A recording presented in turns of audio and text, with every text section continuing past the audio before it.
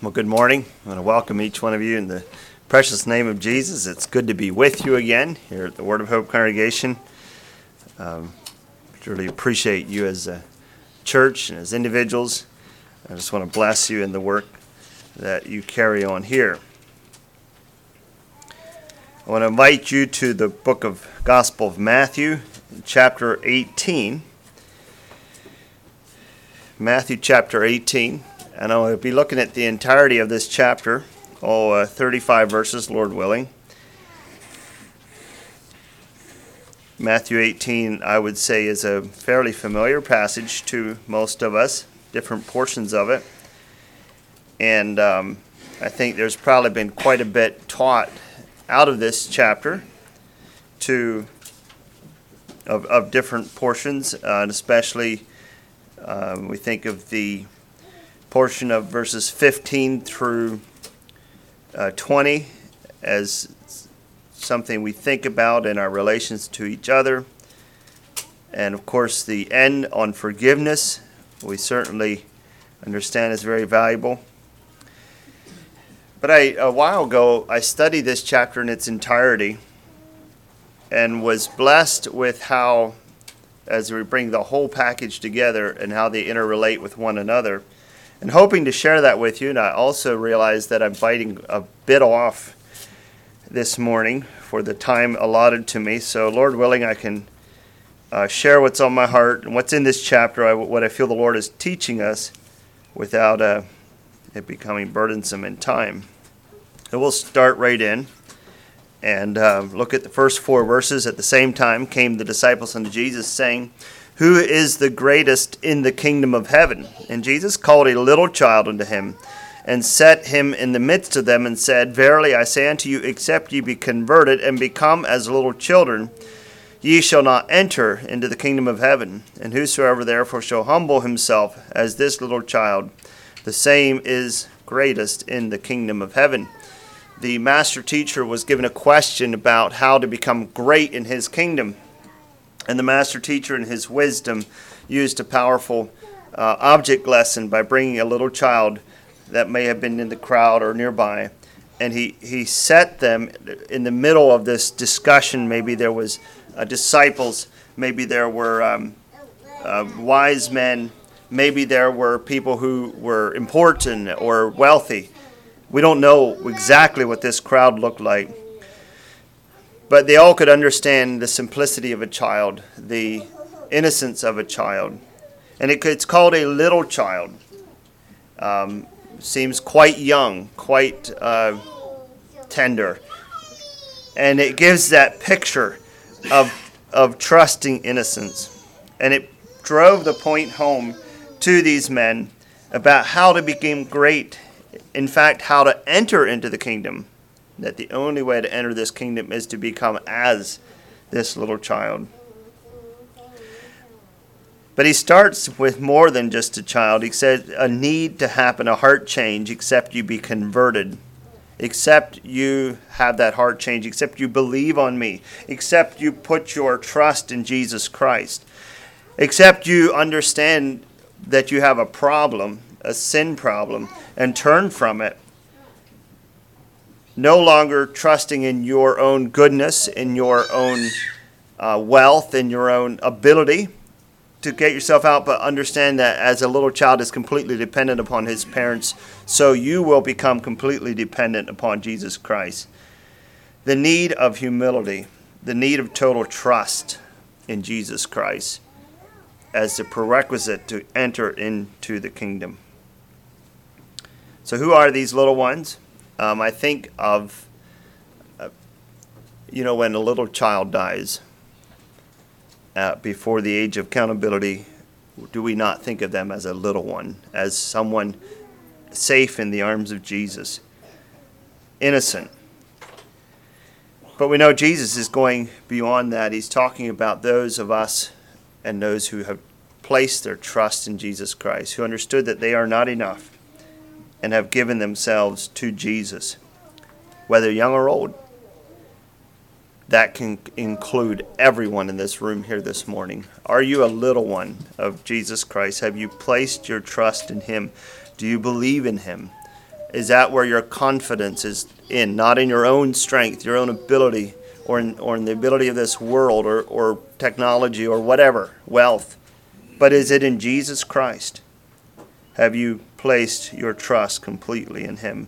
It is completely necessary, not possible to enter into the kingdom without that kind of trust, that kind of faith, belief in Jesus Christ. Verses 5 through 9, we're going to be switching from who is great in the kingdom of heaven, and switching into what it means when we relate to a little one, the relations to little one, both good and bad. Verse 5, he starts out, whoso shall receive one such little child of my name receiveth me. The thought of relating to maybe an innocent child, maybe a young believer, or maybe any believer, that when we bless them, we bring them into we're being a blessing to them.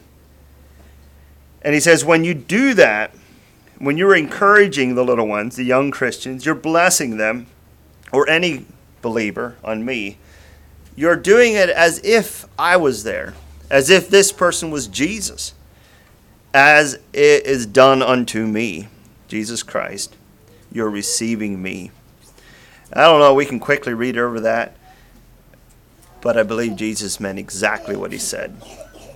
And I believe that the verses following show the seriousness when it goes the other way. He says, on the contrast, verse 6, but, he puts the word but in there, whoso shall offend one of these little ones which believe in me, it were better for him that a millstone were hanged about his neck and that he were drowned in the depths of the sea. And I think probably most of us know that verse as one of the more shocking verses in the Bible.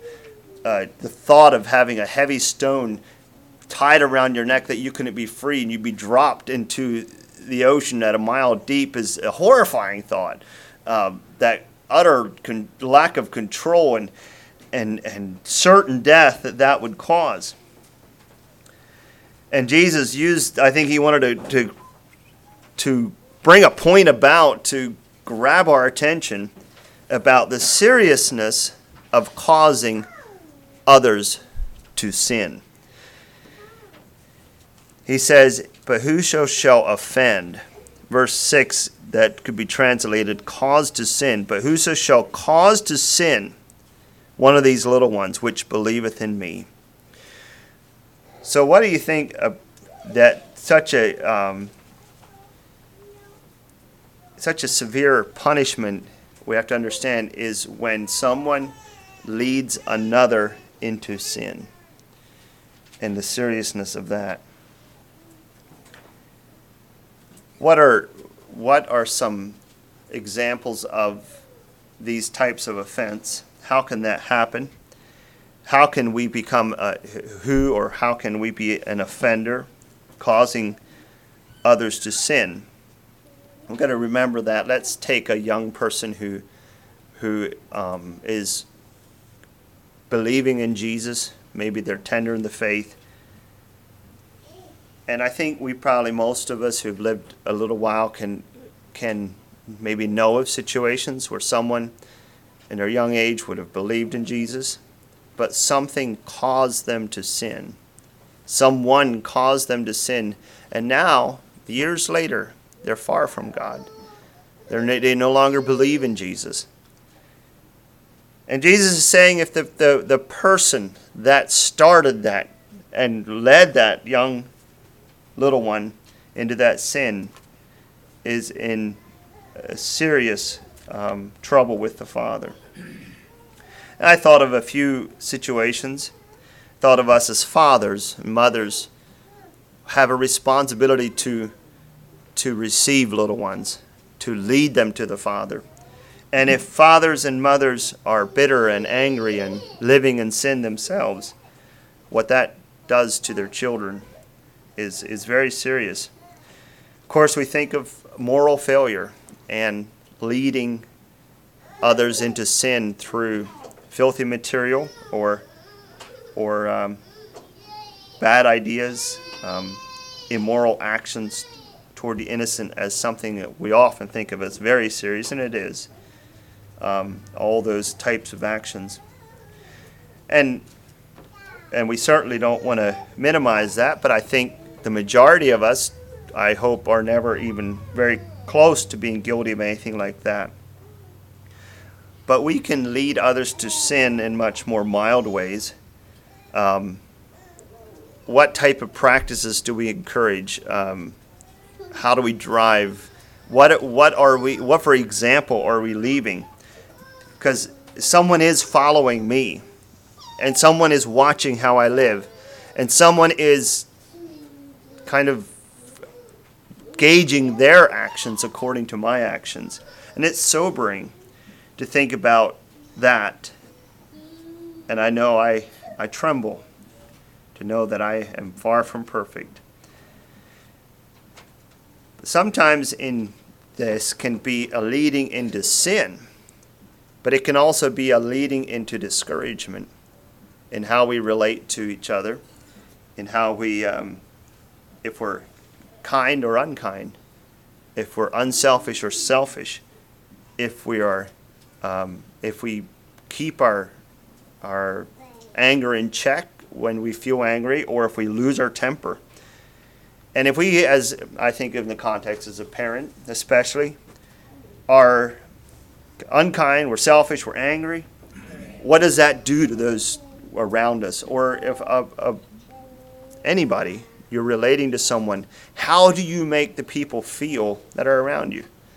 The little ones in your presence. Are you encouraging or are you discouraging? Are you giving them life and saying, you can do this, you can follow the Lord, and giving them a desire to be a believer in Jesus? Are you receiving them, or are you causing them to feel like quitting? I don't think it's worth it. I don't want to live the Christian life anymore. I just can't go on.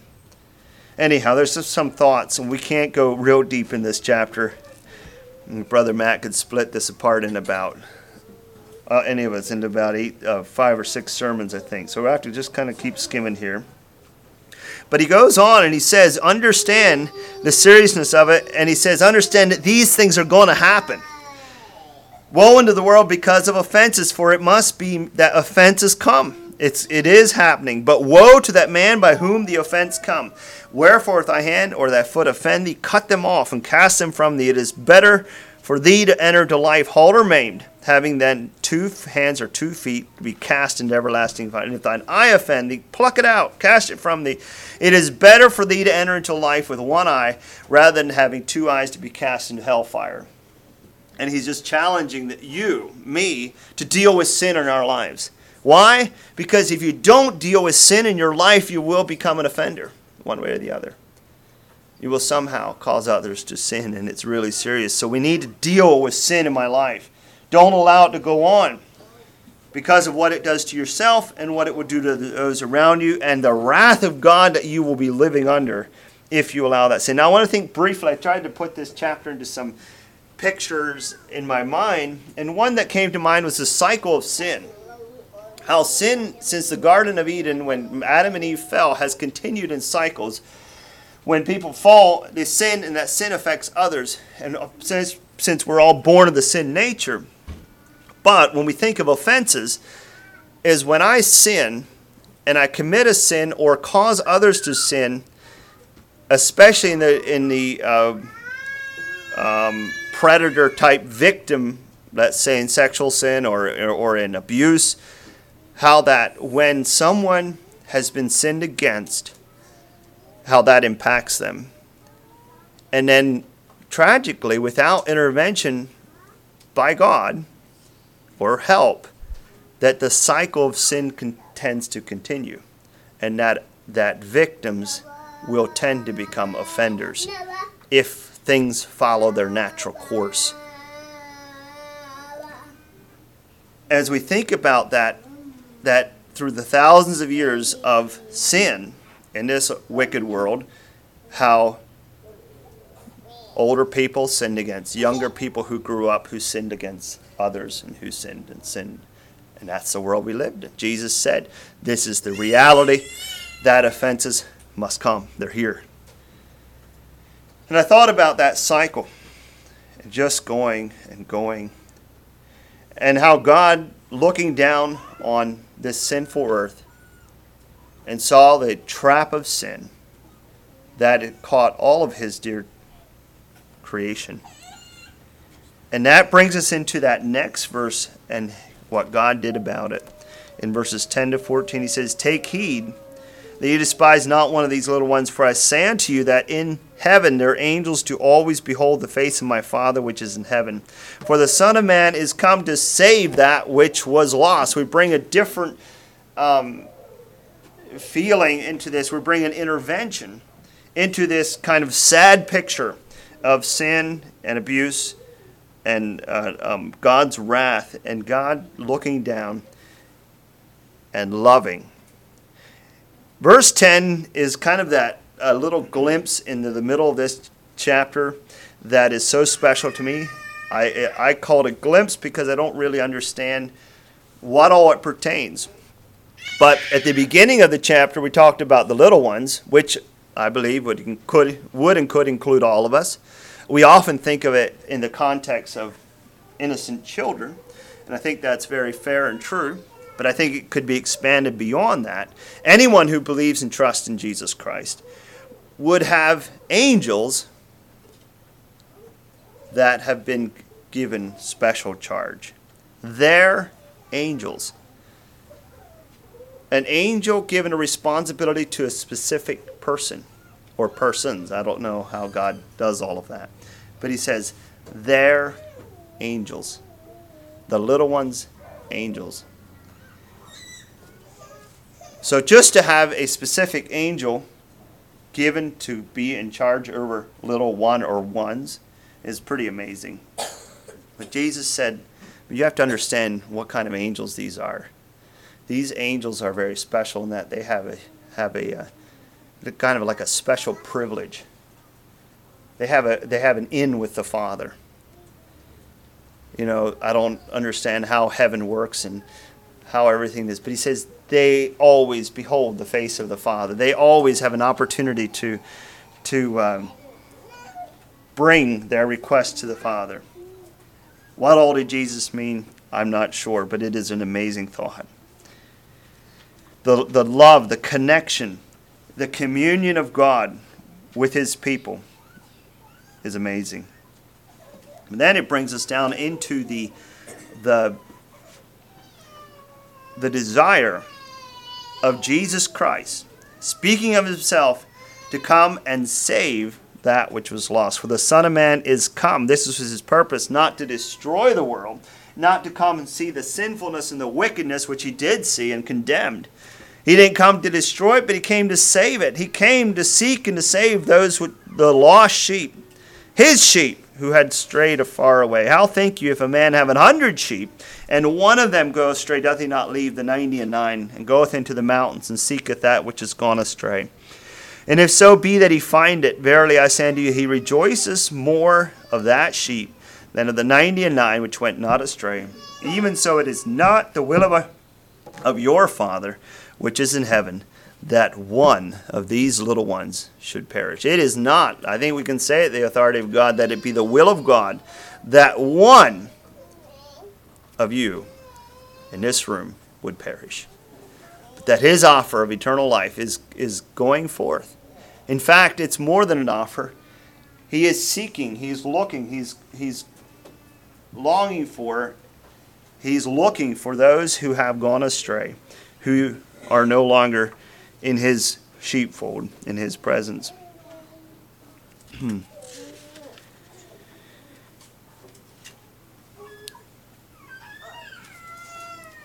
So I want to think a little bit about the cycle of sin and the reality of the world that we live in, and how offenses do happen, how people do become sinned against. When I think about God's desire that it would not happen, God's desire that... So in this chapter we see the awfulness of an offender. But if we accurately understand this cycle of sin, that I don't know if it's accurate to say all offenders, but I think it's accurate to say that all offenders were an innocent child at some time. You take the worst criminal. You take Hitler, was an innocent child at one point in his life. Stalin, at one point, was a little boy running around in diapers or whatever they put on him back then. And I believe that the love of the Father is that all would never become that offender. And that God desires to break the cycle of sin, to stop it in its tracks. And how did he accomplish that? How did the Son came? He came and he offered himself that perfect blood sacrifice. He provided a way so that God, in his wrath against sin, would have an opportunity also to extend forgiveness through the shed blood of Jesus Christ. And when we receive the forgiveness that is extended through the love of God, that forgiveness offered through the blood of Jesus is the only thing that can stop the ugly cycle of sin in its tracks. Without it, without that intervention of God through Jesus into the miserable cycle of this sinful world, it would have continued on in its miserable state.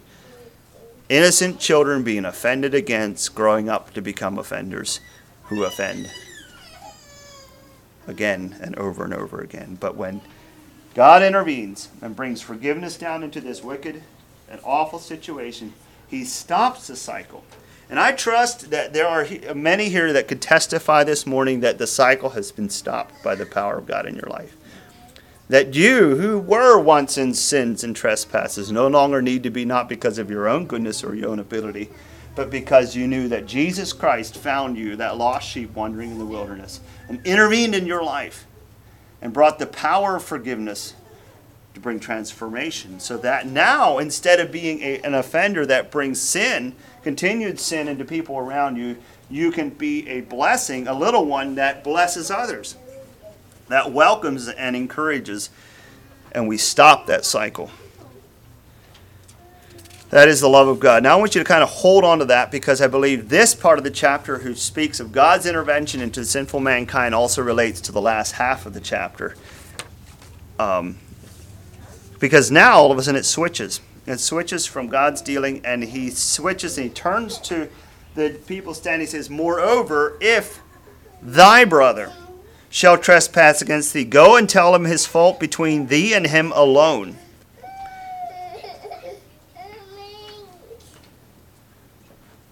If thy brother trespass against thee. So if we go back to verse 6, it says, "But whoso shall offend," verse 15, "if thy brother shall trespass." Those are two different Greek words. Verse 6 is scandalizo. If I didn't get that right. But the idea there in Greek is to entrap, to trip up, to entice to sin, to make offend. So the verse 6 is an intentional causing to stumble.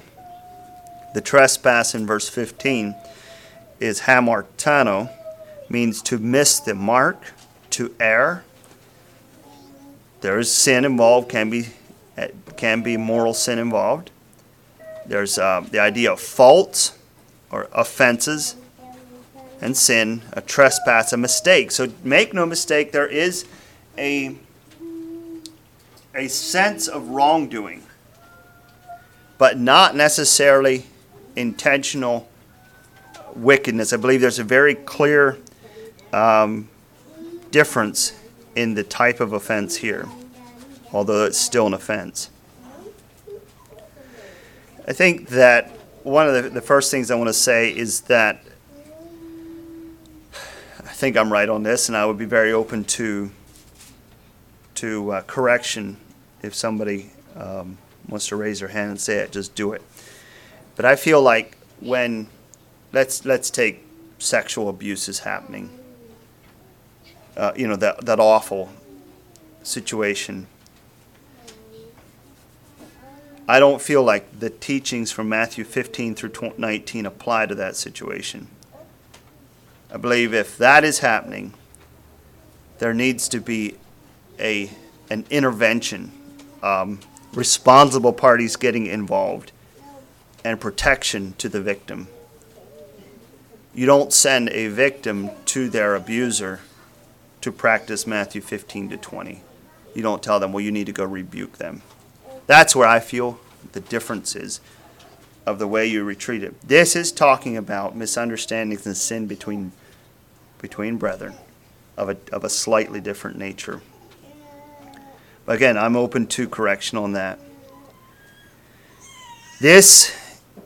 We often think of sin as these big, bad things that can happen, sexual abuse, physical abuse, all these very bad things.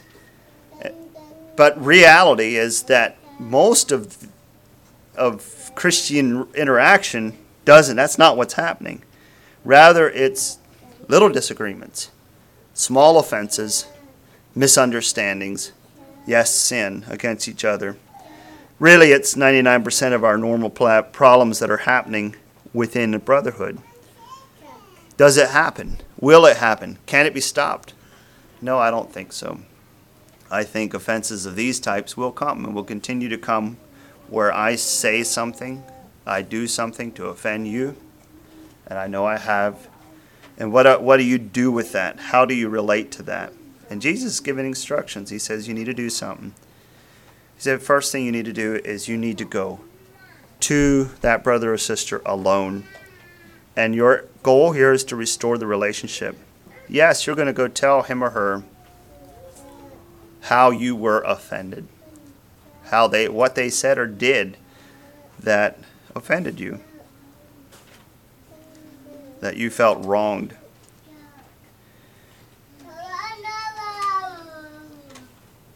I was convicted as I read this because the temptation is not to do that.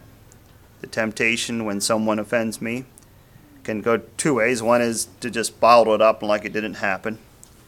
I think often is to go talk to someone else that is not involved and say, you know what they did to me? And gossip mills hum. And simple problems that could be simply resolved are blown way out of proportion. I would like to suggest that many times, if we would follow Jesus' advice here, many problems would disappear very, very easily. Either there would be a misunderstanding, maybe the person said something they did not mean it as you took it, or there could be a simply, I was wrong. I'm sorry, I should not have said that. Will you forgive me? And that could be the end of it. This is such wise advice. Now, Jesus goes on, and unfortunately, we wish that everything would always go away like it should. But it doesn't always. People don't always act the way they are, and they become stubborn. And Jesus said if this happens, then there needs to be more people involved for establishing with 2 or 3, making sure that everything is said in a way that should be, and more people hear it. And finally, it gives opportunity for those who someone is stubbornly erring, that excommunication from the church is a practice that Jesus taught and encouraged. And he finally goes into the law of forgiveness in verses, we'll have to continue this first portion, verses 16, I want to read down through. Wherever thy brother should trespass against thee, go and tell his fault between thee and him alone. If he shall hear thee, thou hast gained thy brother. But if he will not hear thee, then take with thee 1 or 2 more, that in the mouth of 2 or 3 witnesses every word may be established. And if he shall neglect to hear them, tell it unto the church. But if he neglect to hear the church, let him be unto thee as a heathen man and a publican. Verily I say unto you, whatsoever you shall bind on earth shall be bound in heaven. Whatsoever you shall loose on earth shall be loosed in heaven.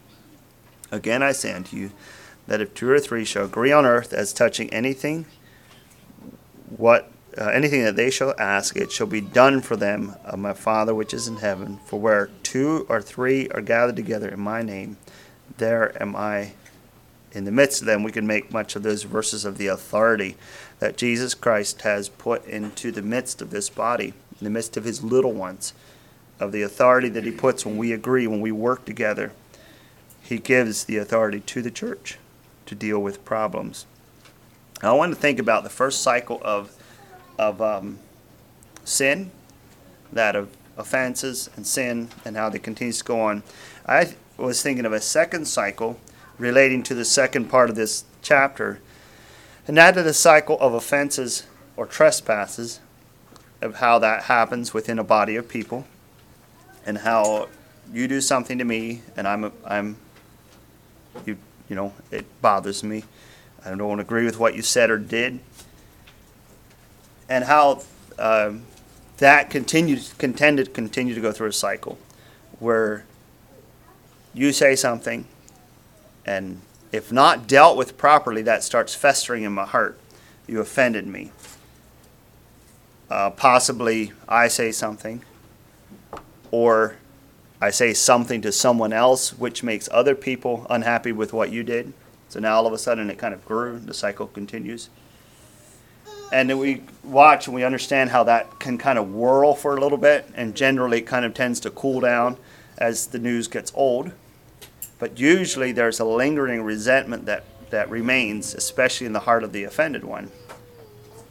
But how if the pattern is to deal with it in other ways, in a natural way instead of the way Jesus dealt with it, is that this cycle just continues to keep swirling from person to person. And these offenses and unhappiness and gossip continue to swirl around in human relationships. The reality is we don't get along with each other very well. We're not really happy with each other.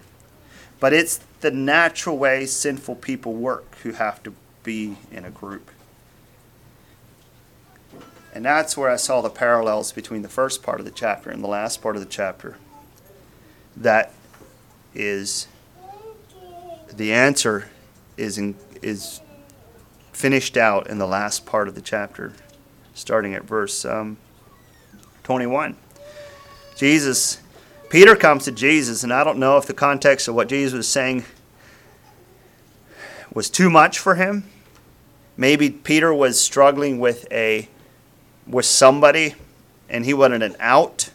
Maybe this is a question he had for a long time. He thought, Jesus is the person to ask. I believe in the Jews there was a limit, number 7. If somebody offended you 7 times, you were free after that. And he asked him, Peter said to him, Lord, how oft shall my brother sin against me and I forgive him? Till 7 times? You ever do that? You ask someone a question, and you kind of give them the answer in your question. That's what you want to hear. Till 7 times? Jesus said to him, I say unto thee until 7 times, not unto thee until 7 times, but until 70 times 7.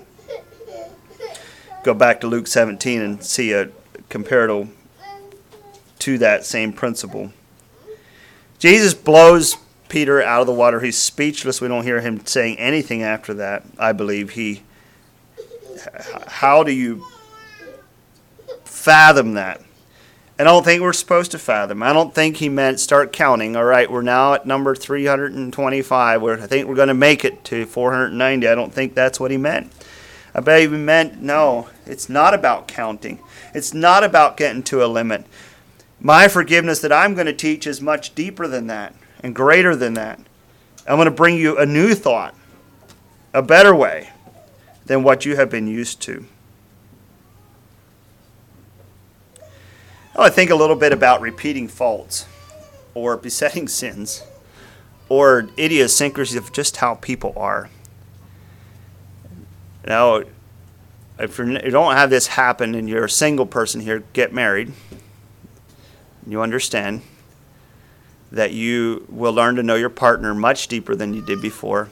And one of the ways you'll learn to know them is they will do things a certain way. And some of those things will annoy you. It's funny, you get a couple married people around that are willing to talk frankly about their partners and get it quite amusing. And usually, they eat their ice cream this way, They smack their lips this way, and they put the toilet paper on the roll that way. And nothing is necessarily sin, but it can become annoying depending how you were raised and depending upon what type of personality there is. Well, the truth is, in the context of almost any other situation, marriage is, of course, one of the most intimate one, but in the context of the church or in the workplace, if you have to rub shoulders with someone constantly, something about them usually will eventually annoy you a little bit.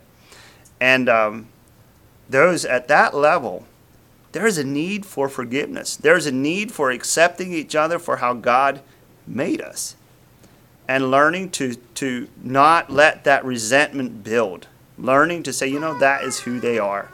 I want to give place and grace for where we can challenge each other. I believe if we go back to verse 15, there's times where we can say, what you do and the way you do that, it bothers me and I wish you wouldn't do it. I think that it certainly is. But what if it doesn't really change? What if this sin continues? I think depending not sin, this action. I believe there's a difference there. Is there a willingness in your heart to love someone anyhow? To see their good in them beyond the fault that annoys you. And learning to love them despite. Love covers that multitude of sin. And then Jesus launches into this story. Verses 23 to 35, we'll read the entire account. We don't have time to dig deep into this, but it is a neat story. Therefore is the kingdom of heaven likened unto a certain king which would take account of his servants. And when he had begun to reckon, one was brought unto him which owed him 10,000 talents. But forasmuch as he had not to pay, his Lord commanded him to be sold, and his wife and children and all that he had, and payment to be made. And the servant therefore fell down and worshipped him, saying, Lord, have patience with me, and I will pay thee all. Then the Lord of that servant was moved with compassion, and loosed him, and forgave him the debt. But the same servant went out and found one of his fellow servants which owed him 100 pence. And he laid hands on him, and took him by the throat, saying, Pay me what thou owest. And his fellow servant fell down on his feet, and besought him, saying, Have patience with me, and I will pay thee all. And he would not, but went and cast him into prison till he should pay the debt. So when his fellow servants saw that was done, they were very sorry, and came and told unto their Lord all that was done. And when his Lord, after he had called him, said unto him, O thou wicked servant, I forgave thee all that debt, because thou desirest me. Shouldest not thou also have compassion on thy fellow servant, even as I had pity on thee? And his Lord was wroth, and delivered him to the tormentors, till he should pay all that was due unto him. So likewise shall my heavenly Father do also unto you, if ye from your hearts forgive not every one his brother their trespasses. So the parable is, I think, fairly clear. We have this debtor with millions of dollars in debt. Who is that like? That's our debt to the Lord. Compared with our sin before God is like that millions of dollars debt, unpayable amount. And our Lord is like this Lord. He's a merciful Lord. When we fall before him in repentance and mercy, asking for mercy, he freely forgives that debt. He has mercy, and he frees us. He lets us walk away from an insurmountable load of debt of sin. Free, forgiven.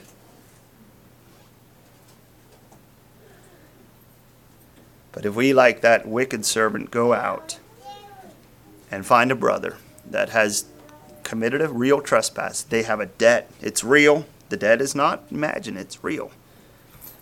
They did something to us, or they owe us something.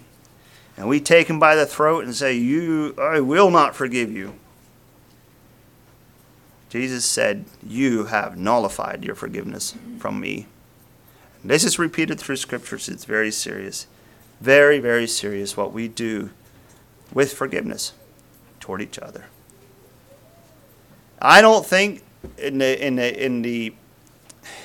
my problem and your problem and all of our problem, I think, is we just don't think we really were owed that much by the Lord. We forget the greatness of our debt to God. And when we see that small debt that's right here, it's in flesh and blood, it's you. It's just right in our face, and it looks so big, and it makes us so upset, and we can't get over it. That sin against God is kind of back there, and we know it, but it's not so real. And we just can't get over this in our face, and we demand payment. How do we keep people in prison today? We still imprison people. We're going to punish you. We're not going to speak to you. We're going to walk to the other side of the street. We're not going to invite you to my Frankfurter parties because of what you did to me. We're going to somehow try to punish you for what you could do. But Jesus is offering a better way. He says, I have showed you. I was the one out in the streets, out in the wilderness looking for you. I am the one, the shepherd, who is offering forgiveness, looking for that lost sheep to bring you into my fold. And that was you, and I brought you into my fold. And I forgave you. I stopped the cycle of sin in your life. And I'm asking you to be like me. I'm asking you to bring the beauty of forgiveness into the hurts and the pains and the offenses around you. And as I thought of the circle and the cycle of sin and the cycle of bitterness, and I thought of how the Heavenly Father through Jesus Christ stops that cycle of sin. And then he looks down upon his children, his little ones, and he sees all these cycles of people not getting along. And it grieves him because he knows the secret, the same secret of forgiveness that he extended to us is the same thing that works in our relationships. When I go to my brother or sister and say, I forgive you, I release you. You do not owe me those several $1,000s anymore. I don't want it back. I love you. You're free. You're free to go. You can come to my Frankfurter parties because you are my brother and I love you. And I'm not going to hold you in prison any longer. Because why? Because you're so special. No, you were still, we won't go back into the cycle again. The problem was real. But because of what Jesus has done for me. And I want to take a little bit of that forgiveness and I'm going to extend it to you. I'm going to share it. I'm going to share it with him. And we can stop it. We can stop the cycles of brokenness all around us when we embrace the beauty of forgiveness as the Heavenly Father has shown to us. So I don't know who you are this morning. Hopefully all wonderfully perfect people. And this was just a nice exercise. But let's say you're not. Maybe you have been offender this morning of the worst type and you're fearing eternal damnation that was warned against at the beginning of trap. And there's an answer. I believe the shepherd is looking for you. You too were innocent one time. You too were a little one.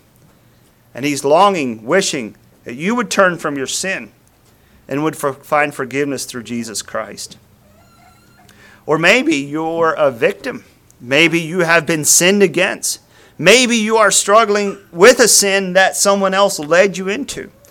Jesus is calling, he's looking, he's desiring for you to be forgiven, to be healed from the awful effects of sin. Or are we here and we're in the middle of problems in our homes, in our churches, or at work.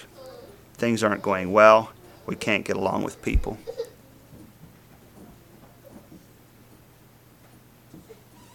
That's happening. I know it's happening. It's happened to me. I know it happens right here. Jesus is saying, I've shown you the way. Are you going to offer forgiveness? Are you going to, the thought I forgot earlier. Sometimes you say, just forgive. And that's probably what I'm saying. Just forgive. And when you think the context of this entire chapter, when Jesus looked down on this earth, could he not have said, Heavenly Father, let's do this. We're just going to wipe their slates clean. No matter what they do, we're just going to wipe it clean. And in the end, it'll all be all right. I'm not bothering to go down there. It is a messy place and they'll probably kill me and all of that. We'll just take some of your abundant grace and we're going to forgive them. No, he did not do that. He came down.